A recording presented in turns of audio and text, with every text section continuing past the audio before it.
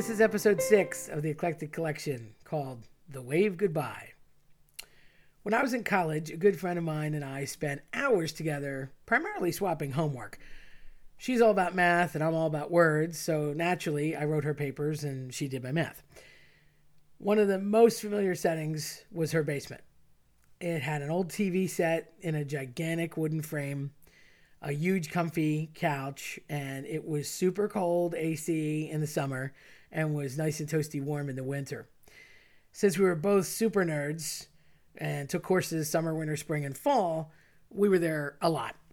The basement had nooks everywhere. Service area, a spare fridge, lots of little cubbies, just tons of random extra furniture. Since her mom to date is like the only person I know who loves furniture so much that she even had a table inside her coat closet. I never quite figured that one out. Her dad was a dentist and he had an office off to the side of the basement. That was there too. It was a huge basement. And despite all that space, it was really like segmented. It was kind of like a C, but chopped up, if that makes any sense. And it just always felt a bit creepy to me. It was dimly lit with beat old red carpet, and the awesome couch that I loved so much was lime green, pretty hideous. And adjacent to the most used area was a really dark corner that we just didn't go into. It gave off a scary vibe, and I wanted no part of it. If she went upstairs to get a drink or a book, I hated being alone down there. To make matters worse, her dad, who had a crazy sense of humor, had a Charlie McCarthy doll. It should be noted that I hate dolls of all kinds. I am an equal opportunity doll hater. As much as I love horror movies and the whole genre and spooky things, I detest, loathe, despise, abhor anything to do with dolls. Chucky was not my jam. Okay? Let's just say that. This thing was terrible because it was a ventriloquist doll, which had shifty eyes and the mouth that opened. And I always thought that it was going to come alive and just kill us or get me whenever my friend had gone and left me down there alone. It was terrifying. And if you looked a certain way or leaned a certain way on the couch, you could see it just enough around the corner in the already mega creepy spot sitting on a table. Of course, I'd look away only to try and concentrate on my writing or my Tetris game, whatever I was doing that night.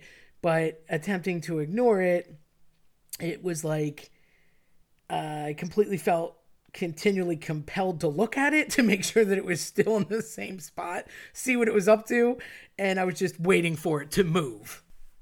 One night, we had finished a ton of work and retreated upstairs to make some more, I guess it was iced tea at the time, which that was our staple, and this was one of those things where my friend constantly cut hers half with water because I'm addicted to the sugar in it. So we argue about that constantly, but I'm in it for ultimate sweetness. She would cut hers with water. Here nor there. I digress.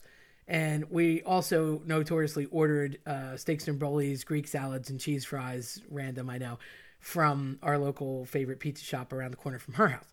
So we were waiting to have dinner and just decided to stay up there for a little while. We were kind of beat and we were just taking a break.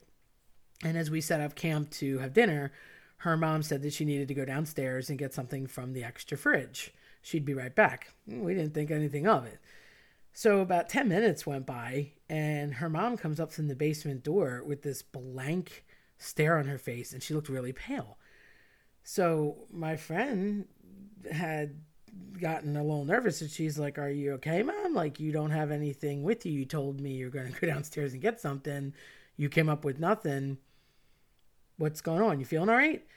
And her mom just kind of stared blankly, and she said that when she went to the fridge, she opened the door, and it's kind of dark, obviously, behind the fridge because it's in that weird little nook, and she thought she saw a man, a person, and she got startled and jumped, and she closed the fridge door real fast, and it turned out that the man got more prevalent looking when she closed the door. It became like clearer in the darkness, and it was an image of her father, and he was waving to her, and she got really scared and he just waved, and then that was it. Like, he disappeared. And she walked upstairs saying, that's what I saw. It doesn't make sense. I know that can't be. And my friend said, well, Mom, that's not possible. He's in Ecuador. I mean, there's no way. Obviously, he's in Ecuador. And she's like, I know, but I thought he was in the house. I really thought that I saw him, which I know is just not possible. As my friend's mom is telling the story, the phone rings in the house. My friend picks it up and says, oh, good to hear from you. It's really been a long time. And then all of a sudden she looks concerned and her face kind of drops. She hands the phone to her mom, who starts speaking rapid fire in Spanish and goes to the next room. So I knew something was up. I looked at my friend. I'm like, bad news? And she says, I don't know. This is really weird. The guy that she saw downstairs, her dad, he just died. It's bizarre. It's like, how's that possible? But it was the same time that she said she was waving to him. They said they just discovered him in the house and he wasn't breathing. And when they went to check, he had passed away. He wasn't even sick. It had been years since they'd seen each other, and even more time for my friend, but it was as if he wanted to say goodbye because they hadn't had the closest of relationships. And it's weird because her mom is like a freaky magnet. She has always had like odd things happen to her. I don't want to say paranormal, but like borderline instances like this, or just attractions to spiritual things or other things, or, just odd stuff that would happen. And they seem to gravitate toward her. It's like somehow she's an innocent or a sensitive. I don't know. And she doesn't go looking for it ever. She's like the nicest lady, but it's just weird that somehow it's like the other side wants to communicate with her or something. I don't know. Needless to say, we did not return to the basement that night. So that happened, and flash forward 2 years ago. Okay, so we were in college then, and just about 2 years ago, almost to the month, our families are super close, and her mom had another experience like this, but this time with my family. My uncle, who was also my godfather, had just passed away after a long battle with cancer, and he was in his late 80s. And he, like my father, loved to gamble, but where my dad was a big fan of slot machines and the occasional blackjack game, he was big into playing the ponies. He was the kind of guy that really looked for the racetrack, liked to, go put his whole day toward the Kentucky Derby or the Preakness or the Belmont, and really enjoyed watching the horses.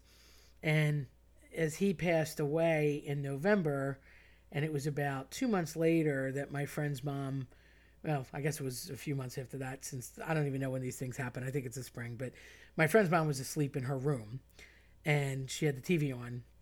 It's all good mommies like my own fall asleep with the TV on. And she woke up at whatever o'clock in the morning, and she's kind of groggy. And at that moment, the TV happened to have the results of the Kentucky Derby. And as her mom is rubbing her eyes and kind of sort of waking up, but thinking about going back to bed, she just glanced across the room and sees my godfather sitting on her bureau, legs crossed. And he was notorious for like swinging one of his legs when he had his legs crossed. And he was doing that, which is like telltale sign of his personality. And he just smiled and waved to her. And he sort of nodded toward the TV, as if to remind everybody that he was excited about the horses. And he waves at her again. She starts to get a little nervous, closes her eyes, and pulls the covers over her head and like hides under the covers, too weirded out. And when she opened her eyes again and peeked, he was gone. So naturally, the next day, because this was the middle of the night, my friend's mom calls, her daughter, my friend, who of course calls me, and I immediately remembered the incident when we were in college, which is funny because it was the same house, except this was the third floor, that was the basement, but same thing. And I told her that if she ever sells the place, you better disclose there's some sort of random kinetic energy or some spirits or something in there. And my friend said, nah, that's just my mom, which is probably true. Luckily, all her mom's experiences have been positive. It's never been harmful or mean. It was as if people just wanted to say goodbye or check in, let you know they were there. So, it was neat. It was kind of heartfelt. So if you enjoyed my story, check out eclecticcollectionpodcast.com or follow me on your preferred platform. I'm Terry Tenaglia. Thanks for listening.